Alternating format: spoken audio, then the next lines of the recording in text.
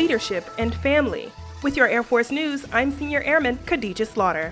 Air Force leaders gathered at the Air Force Association Aerospace and Cyber Conference to answer questions and highlight the importance and impact of families. General C.Q. Brown Jr., Air Force Chief of Staff, talked about leadership's support role. For those that know me personally, family is very important. Our job up here is to make sure you have the quality of service and quality of life.